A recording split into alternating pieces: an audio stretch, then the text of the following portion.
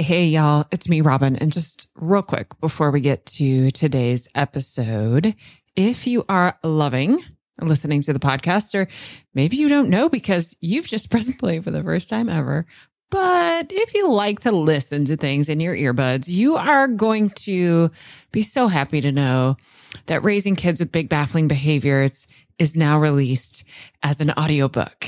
You can get it in Audible or wherever else you get your audiobooks. And of course, you can still get it in print and ebook.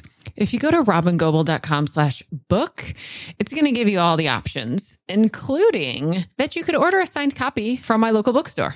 Alrighty, y'all. Here's that podcast episode you're waiting for. When we understand that our brains and our bodies are responding in exactly the way they're supposed to, we begin to lift the shame from our behaviors. Jessica Sinarski is passionate about shifting the paradigm, understanding the brain, and removing shame for both kids and their parents. And I just can't wait for you to meet her. I'm Robin Goble, and this is the Parenting After Trauma podcast, where I take the science of being relationally, socially, and behaviorally human and translate it for parents of kids who have experienced trauma.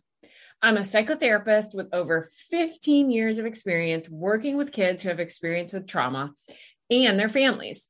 I'm a self-diagnosed brain geek and relationship freak. I study the brain kind of obsessively and teach the science of interpersonal neurobiology in a certificate program.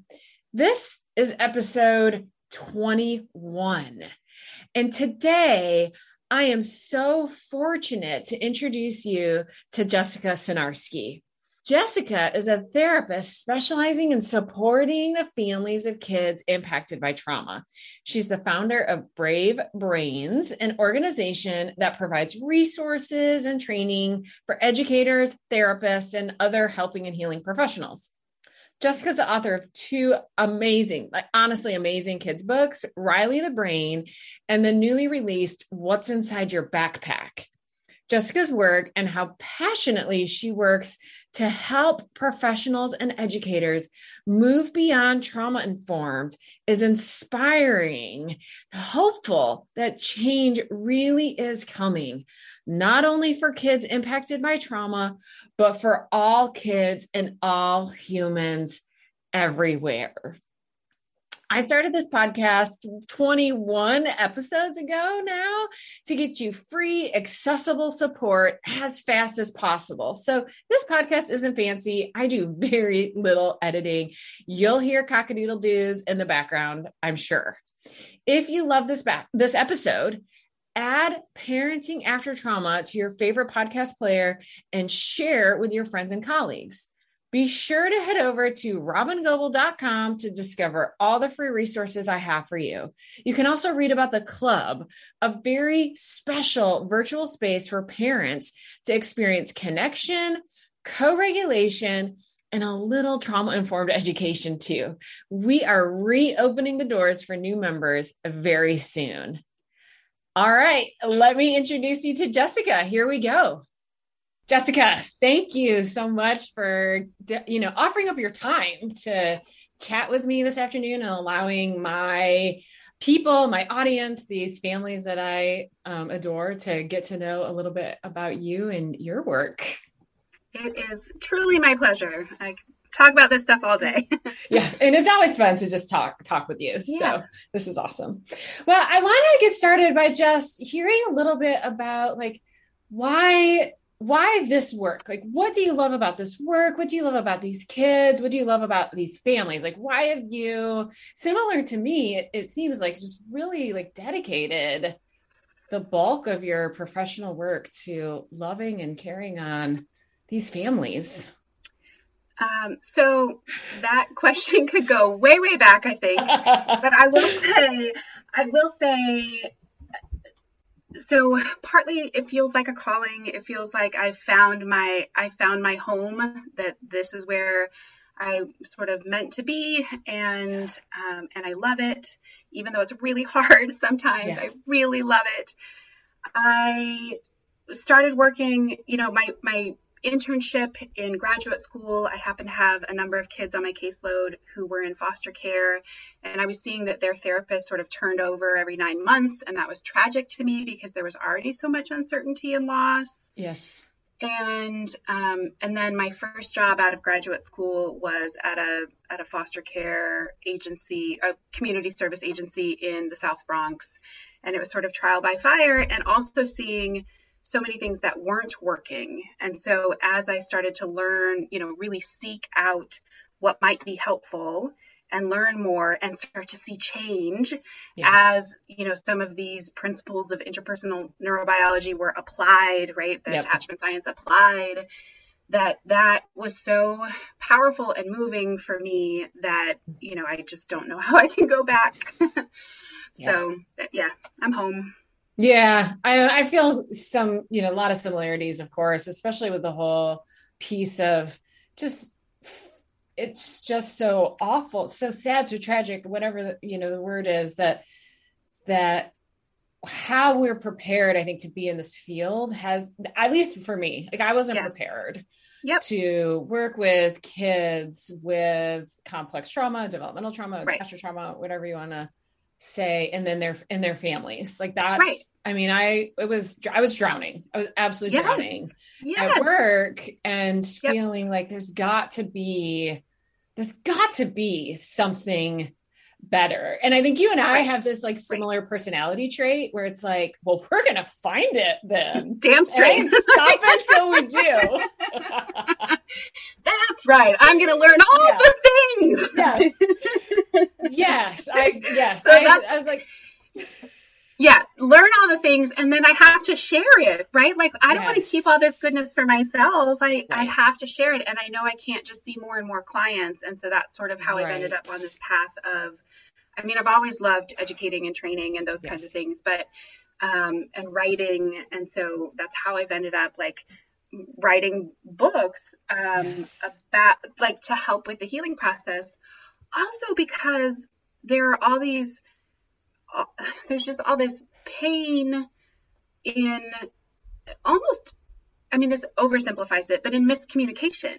Yes. That a child's behavior is communicating something and it's very confusing for parents and teachers and counselors. And so that leaves everyone frustrated and stressed and burning out.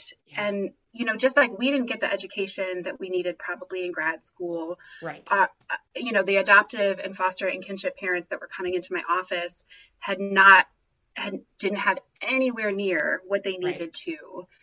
So I know that there are a number of agencies that are really trying to do better at that, but that it also just, families are at the mercy of, whatever agency they happen to be with. And it's all well-intentioned, but it doesn't necessarily get to, the meat of what's going to be helpful. And that's a shame. That's tragic.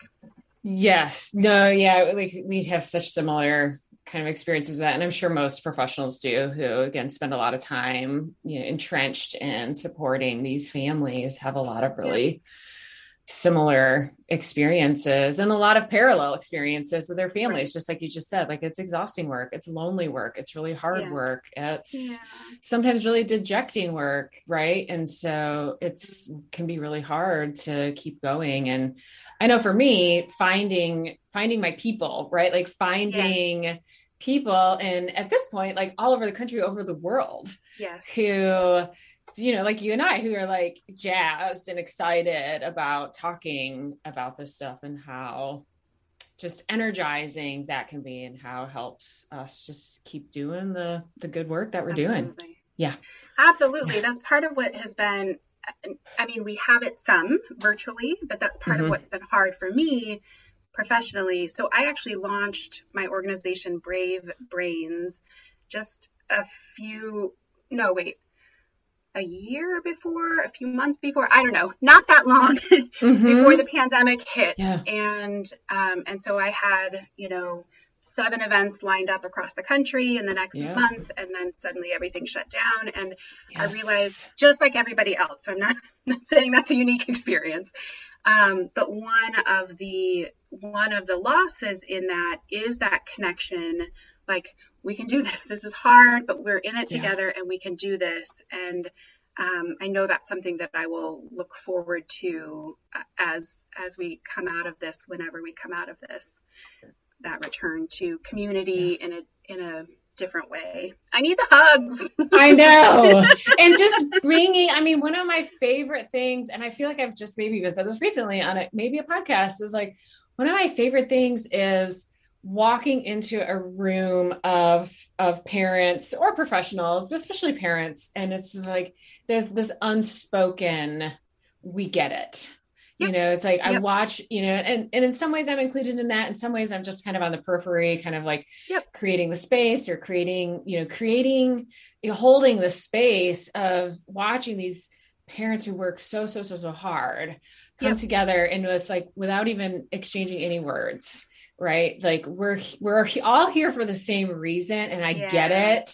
Yeah. And I see you. Yeah. And you're right. There's been some really neat ways, creative ways we've been able to adjust to the pandemic.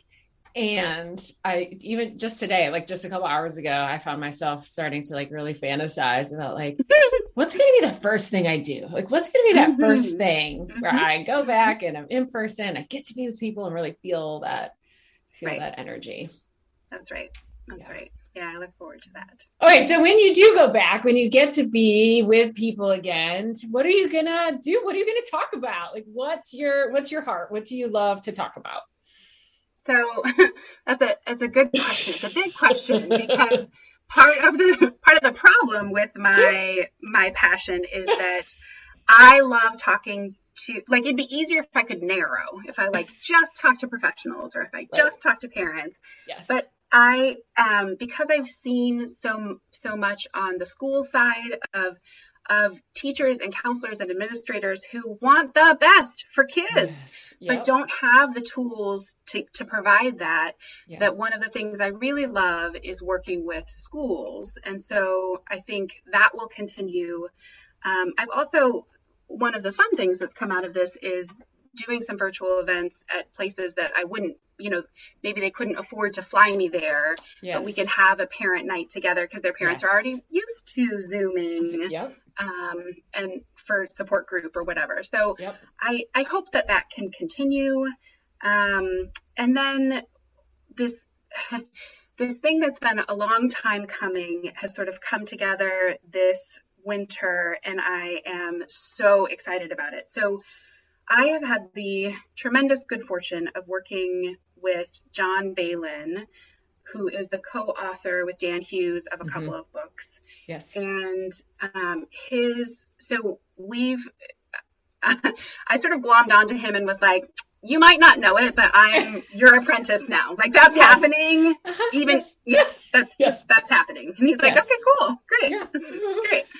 And he knows the brain inside and out. And through his connection with Dan Hughes, like, he's really gone deep into what's happening in the brain in parents and in kids and in therapists. Yes. As we're repairing, as we're rewiring from some of the ways that early trauma wires the brain for defense. Yes. And so it's stuff that I talk to families about all the time. It's stuff that I talk to teachers and educators about.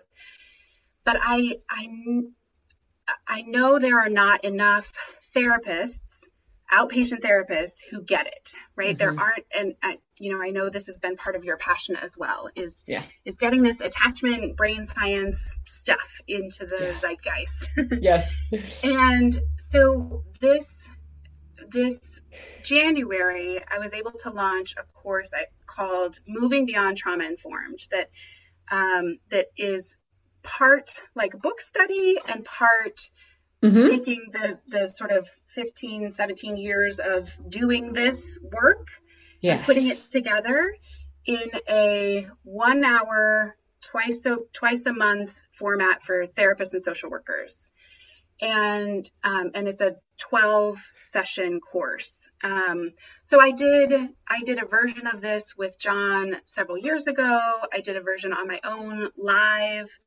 And so taking those experiences, and, I think I've read through his book the neurobiology of attachment focused therapy about a dozen times at this point. Yes.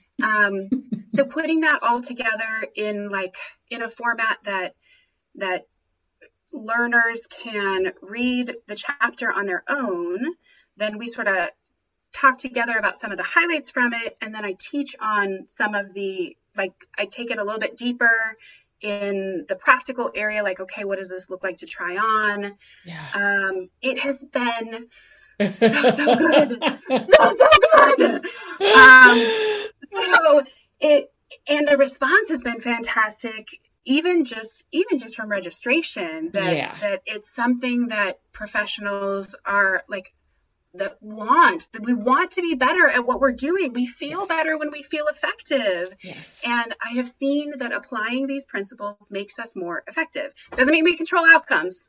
Right. Doesn't mean that every family is never going to have a, meltdown again. Sure. But, oh my gosh, we can hold them differently. Yes. So anyway, I could go on about this a long time, but that is one thing I see repeating in my future, this moving beyond trauma-informed course, and really equipping therapists and social workers to put on that trauma and attachment brain-based lens in their work. So that brings me hope. Yeah, I mean, that's so exciting. And I know I'm sure you get the same experience that I get of inquiries of, please help me find a therapist. Who can I look for in my community? Who can I, and the excitement around more are coming, and that people are really genuinely, just like you said, they're excited about feeling more effective, at their work. I think I've had the experience with, understanding the relational neurobiologies that so many people have, is that it lands. There's a clunking that happens where you're like, yes, tell me more. Yes. And then tell me how, I can use it. How can I make this practical? And as it feels like it's spreading, more people are learning about it, and then having that same experience, oh yes, this makes so much sense. Tell me more. And we're just watching, it's taking off. It's finally taking off. And so I know I have so much hope for that. And I want the people listening to also know, because I know part of what draws people to these kinds of resources, podcasts, blogs, online resources, that they don't have local support, or a local therapist, or local, people who really get it. So I don't know that it's going to happen in our lifetime, but we're fighting a good fight, and we're making it happen.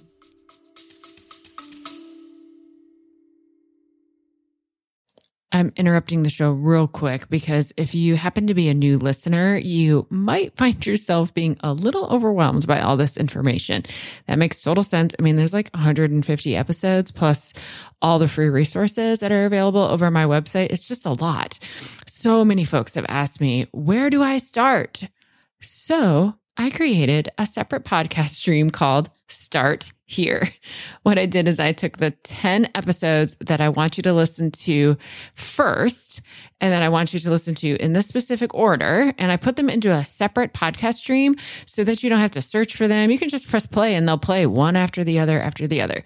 If you go to robingoble.com/start here, you'll be able to get an invitation to subscribe, and then you'll be able to listen right in the same podcast app you're using right now. robingoble.com/start here. Because I think, just like you, that clunking feeling, that the more that we know about our own brains and the people's brains around us, it just changes how you view the world. Yeah. I was stuck on a flight pre-COVID, and right. we were on the ground for 2 hours, I think, on we had boarded the plane, but we're stuck on the ground for, I think it was at least 2 hours. And I was just like, oh man, you want to see a bunch of people go into their downstairs brain, just strap them on a plane for 2 hours, right? Yes. But if you can have that language around it and think what am I going to do to walk my way back upstairs? Right. It really takes the shame out of it. And that's one of the things that I have enjoyed tremendously in my work, is being able to be a voice of, like, of course your brain did that. Of course your body did that. That's normal. That's protective. That's brave, in fact. Yes. So well done, you. Thank you, brave little me. And now I'm going to be really brave by learning to trust you, even though that's super, super, super hard, because I learned to survive on my own. Yeah. You know, yeah. Yeah. Well, when I hear you say that language too, I think about, instantly I'm thinking about like the the kids that are in our offices. I'm thinking about their parents and how that's true about them too, right? Like downstairs brain, and how can we be really brave and professionals, right? Like this is because the brain, my friend Eileen says, the brain's the brain's the brain's the brain, right? And it's like, it's true for all of us. And I have a similar thought, like, what if, I love working with families of kids with histories of trauma, but it's, for me, it's just like the launch pad also. Like, what if everybody understood all of this about the brain? And when we're stuck on the tarmac for 3 hours, how would that change things? Yes. It's pretty cool to think about. Even my children by birth. Yes. Have been tremendously helped. Our relationships have been tremendously helped by understanding what the heck is going on in our brains. Right. And especially when there's any kind of neurodivergence, when there's any, two of my boys have sensory processing issues. One of my boys has dyslexia. They all probably have organic ADHD, because every member of my partners and my family have ADHD, except me. I'm in a sea of ADHD, and it's really something. I joke about being everyone's frontal lobe. I cannot be a frontal lobe today. Not today.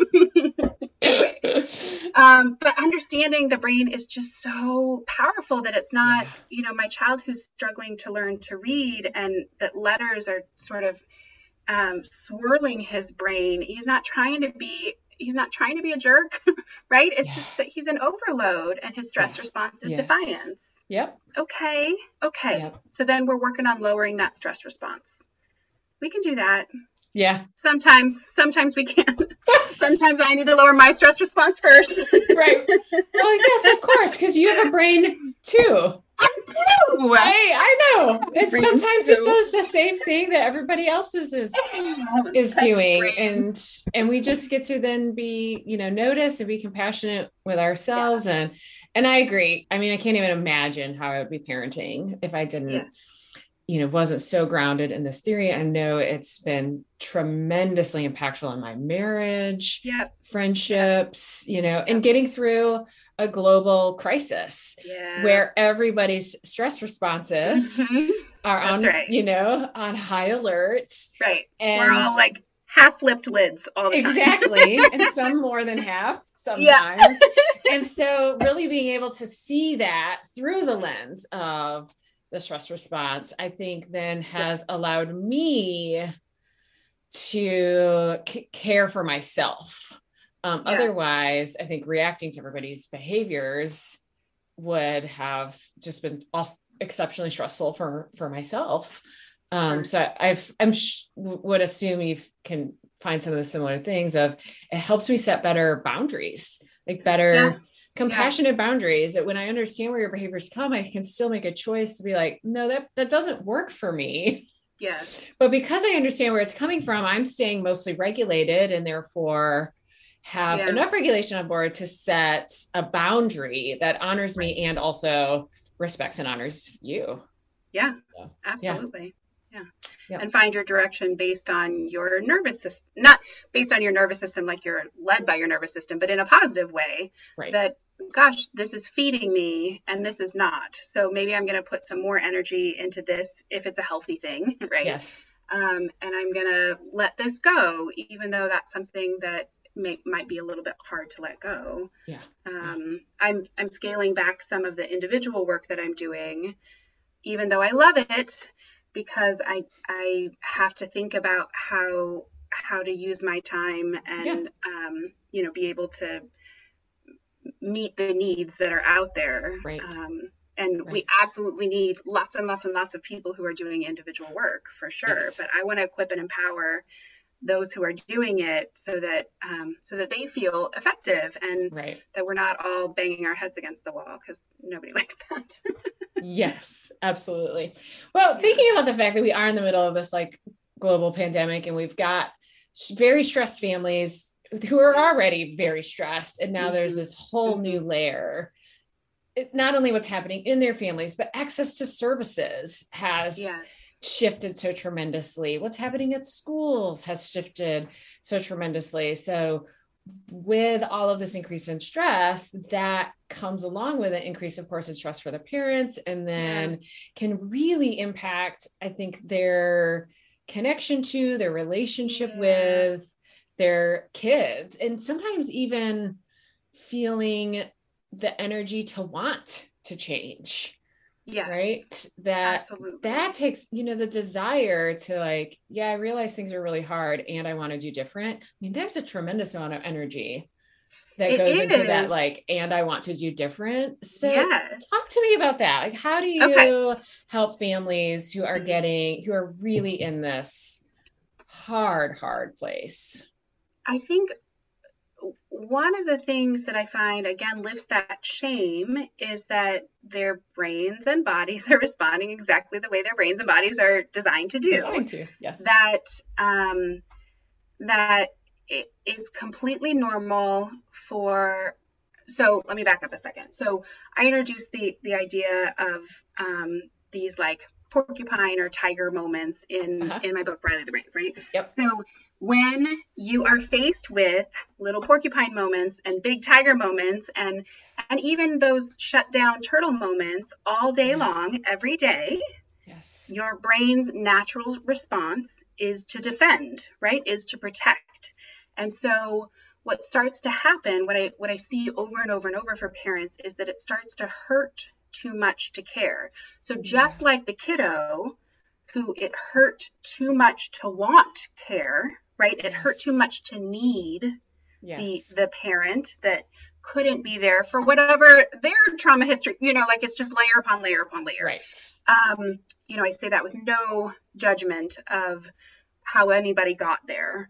But for kids who have had that experience of needing and those needs not being met in ways they could take in, that wired them to survive on their own. And now they're sending these porcupine, tiger, turtle signals to the parent that sort of wires the parent, like, why do I even try? Why even care? And it's not, I don't know how to parent. That's what our stories, our internal story starts to be. But it's not that I don't know how, it's that it hurts too bad. Yeah. It's too painful. And so just like a child sort of develops this neurological, what John Balin would call blocked trust, right? They're blocking those pathways to oxytocin, that yummy bonding chemical, and instead putting out opioid receptors so that they can numb that pain of needing. So we get this neurological blocked trust. And a parent brain faced with these miscues, I hate you, don't leave me, you're the worst, I'm the worst, like just all of this confusing behavior and messages leads the parent brain to say, I don't even want to be near this kid. I don't get this kid. It must mean I'm a terrible parent. Why did I even go down this path? Yes. And it leads to this neurological blocked care where it hurts too bad to care. So I'm not going to make the oxytocin in my brain. I'm going to make receptors for opioids. I'm going to numb that pain. And so my job as the therapist, or what I'm trying to help therapists grab onto, is, we're susceptible to that for the kids for sure, but kids are cute and little and we see them for an hour or two a week. For the parent, I feel like therapists are more at risk for blocked care. So as I've talked about this stuff more and more, what I hear from parents who are in on some of the therapy side of things is like, no therapist ever approached us that way. We absolutely felt judged. I didn't feel comfortable anymore going to seek help because everybody said it was my fault. And the message I have for every parent on this call, even if hard things have happened in your home, which hard things have happened in most homes, right? Absolutely, yeah. Even regardless, that it is not your fault. Yeah. And you can be part of the solution. You can be part of the healing. Yeah. You can be part of restoring hope and change in your home, in your child. But you need the same things your kid needs. You need, playfulness. You need acceptance. You need compassion and curiosity about your experience. You need empathy and you need space and time and place to take care of yourself so that you can be regulated to do all those same things for your kid, right? And so that's one of my big goals in the work that I do, is to empower and equip therapists and social workers to be that safe space for parents, and to be a wise and compassionate come alongside, as opposed to feeling like you're judged and you're to blame. And I mess up, right? So I'm still seeing clients, and there are times that I have to say, you know what, I blew it. I got in my downstairs brain. I was fearful because I knew I was going on vacation, or I knew this other thing was going on, and I let that get in the way of being there for you in a moment that was really hard, right? There's so many layers to it. There are so many layers to it, but it's, in a way, something you actually said at the very beginning that I didn't go in any further on. It's like, you said something about, I don't want to oversimplify it. And it's like, well, the reality is it actually, some of this actually is quite simple. That doesn't make it easy. Yes. It's exceptionally hard. Yeah. But watching the process happen in the different places, like in parents, and then being able to say, no, that's happening for us too as therapists. Right. And I have a very vivid memory of the first time I was in a group of therapists where that was the core underlying belief that was even bringing this particular group of therapists together, was like, we are all always doing the absolute very best that we can. And we're going to apply the same principles that we apply to our clients, of curiosity, of what's happening, of what's the protective mechanism here, of how do we notice that this person's brain and body and mind and nervous system is doing exactly what it thinks it needs to do in every unfolding moment. How do we apply those concepts to ourselves? Right. And then how do we cultivate spaces for therapists and professionals where we can be really honest about what's happening for us? Right. When we're with, especially with clients that especially hold a lot of trauma in their systems. Yeah. Right. Because it makes perfect sense that then gets, awakened in us. Absolutely. And then this idea of blocked care, which I think is such a compassionate way of looking at an experience that feels miserable, baffling, almost in a way kind of dehumanizing. I think like parents love their kids. That's right. Right. Identities. What's wrong with me? Yeah. And so really bringing this new, and I know you and I, of course, share the same love for just understanding the neurobiological mechanisms. Yeah. It's like, this is just a thing our brain is supposed to do. Sure. It's having some negative consequences that perhaps if we want to make a few adjustments too. But before we go there, first, let's pause and go like, this is brilliant. I don't have a character defect. There's nothing wrong with me. This is exactly what my brain is supposed to do. Yeah. Yeah. And then for therapists to also know that, and other helpers to believe that about themselves. I mean, I think that's actually crucial. We have to help therapists and healers and create spaces for people to be honest and vulnerable about their own struggles in the therapist chair. That's so right. that then they can, apply that same compassion to their clients. Because I think, again, in those parallel processes, I'm less likely to be defensive, to sort of dip into my defense brain when something blows up in my office. If I have a space where I'm on solid footing and grounded and can say all the things, and so often that's what parents need us for, in addition to helping shift, sure, we're going to shift some practices and change the lens, and we're going to do some things. So yeah, I'm going to be an active participant, but it has to come from a place of not taking it personally, not taking the outcome personally. Just like I will, once I have permission to coach, try to help parents hold, right? Like, we're not going to take this outcome personally. We're not going to take this snarky comment or this rejecting behavior that might be self-protective, personally. Just like I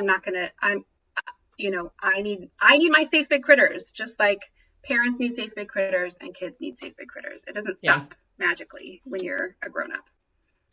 It sure doesn't. And I wonder if you have this same noticing of this new layer that comes online with parents who are like really diving into trauma-informed care and really looking to understand the neurobiology. And it's like, there's almost this new opportunity for shame of, I should know better.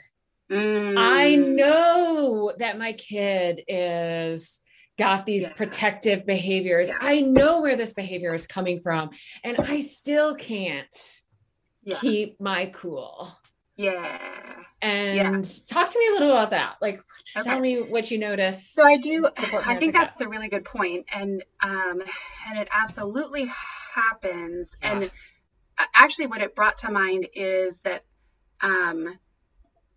that will happen that absolutely happens in me, both personally, like I know all this stuff, and yet I blew up at my son, or I'm taking his behavior personally, or like it's all the things that you're not supposed to do, and I talk about it all day long, and then I come home and flip my lid or whatever. And so that's always a clue to me, like, okay, we need to fill the tank, we need to nurture that upstairs brain. But I also think about that with so from the parent end, that we're just still human. We're just still, there's just no way around messing up. I think the hopeful part of that for me is that the building blocks of attachment are attunement, misattunement, repair, attunement, misattunement, repair. So you're gonna blow it. And that repair piece is huge, and hopeful, right? That's part of the picture.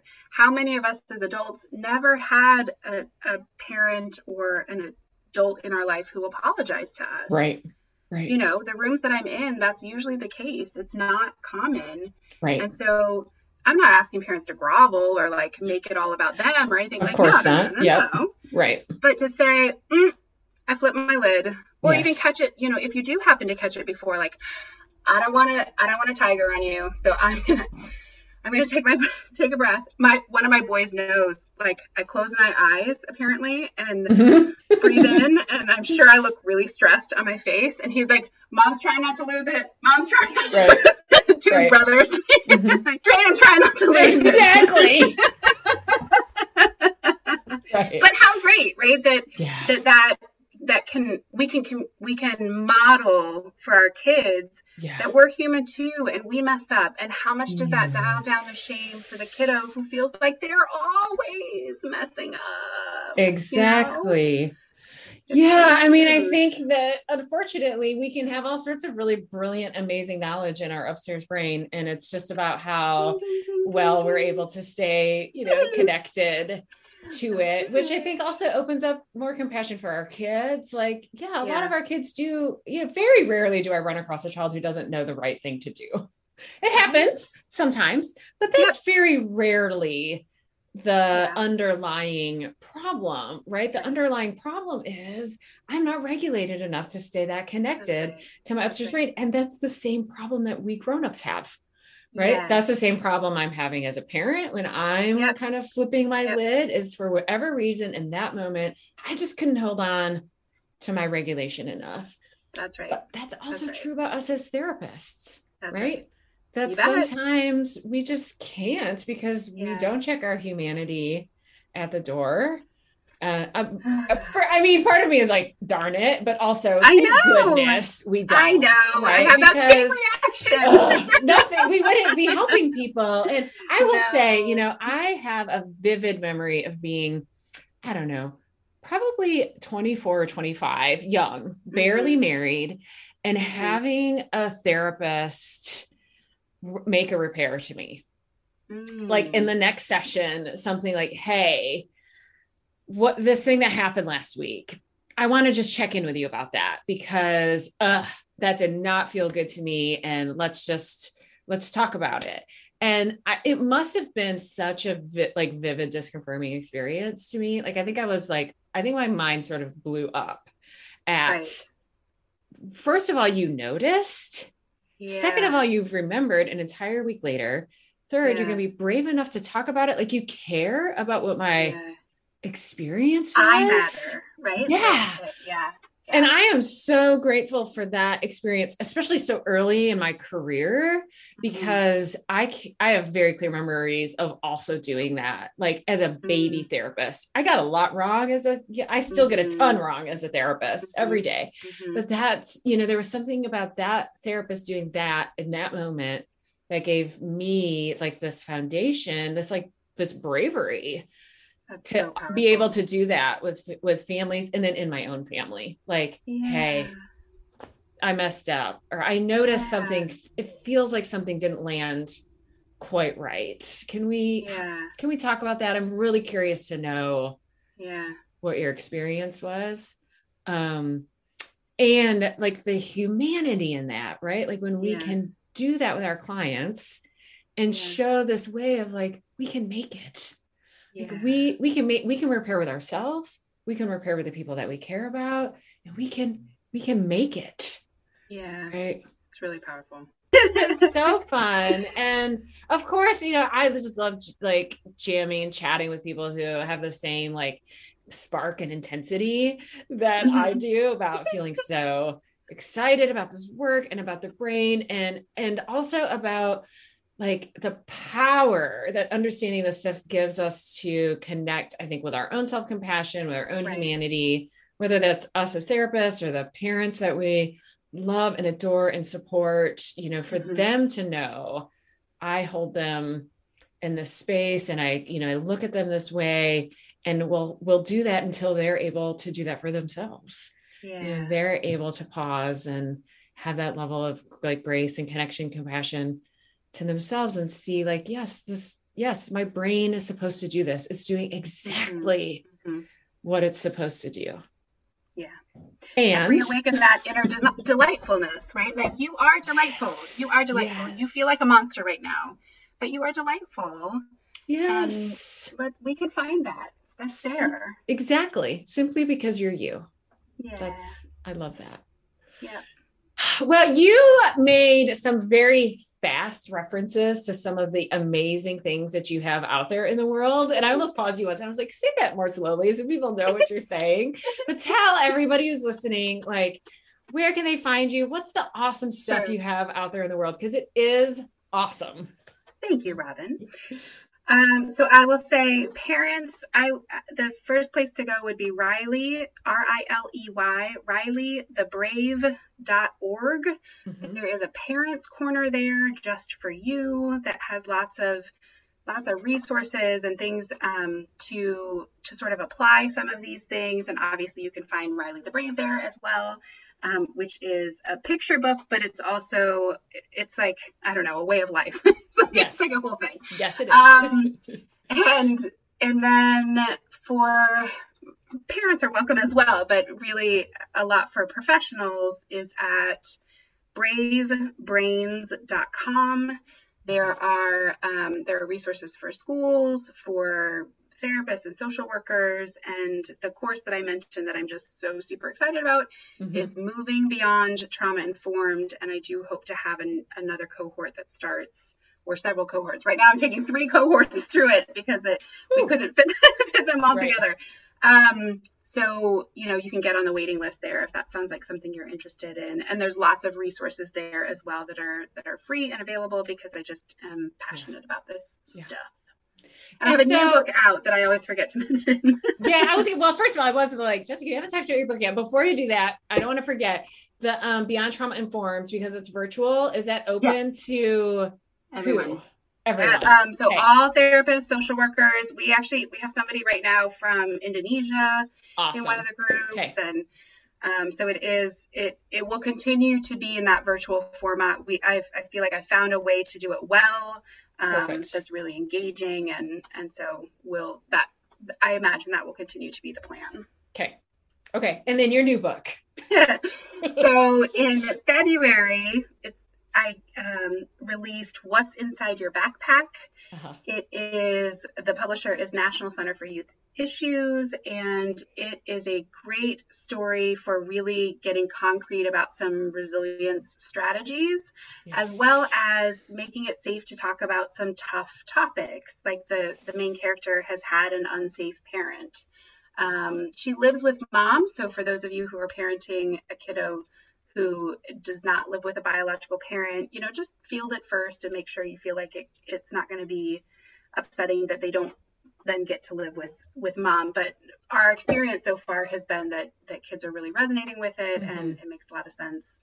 The metaphors fit, and people are getting a lot out of it. Yes. And it's gorgeous. I mean, it's obviously brilliantly written, and it's totally gorgeous. And yes. I was so excited. Joanne Lou Reithoff is the illustrator, and she is a prolific illustrator, including the updated Invisible String book. She's the illustrator for. So I was just like, oh my gosh, this person's illustrating my book.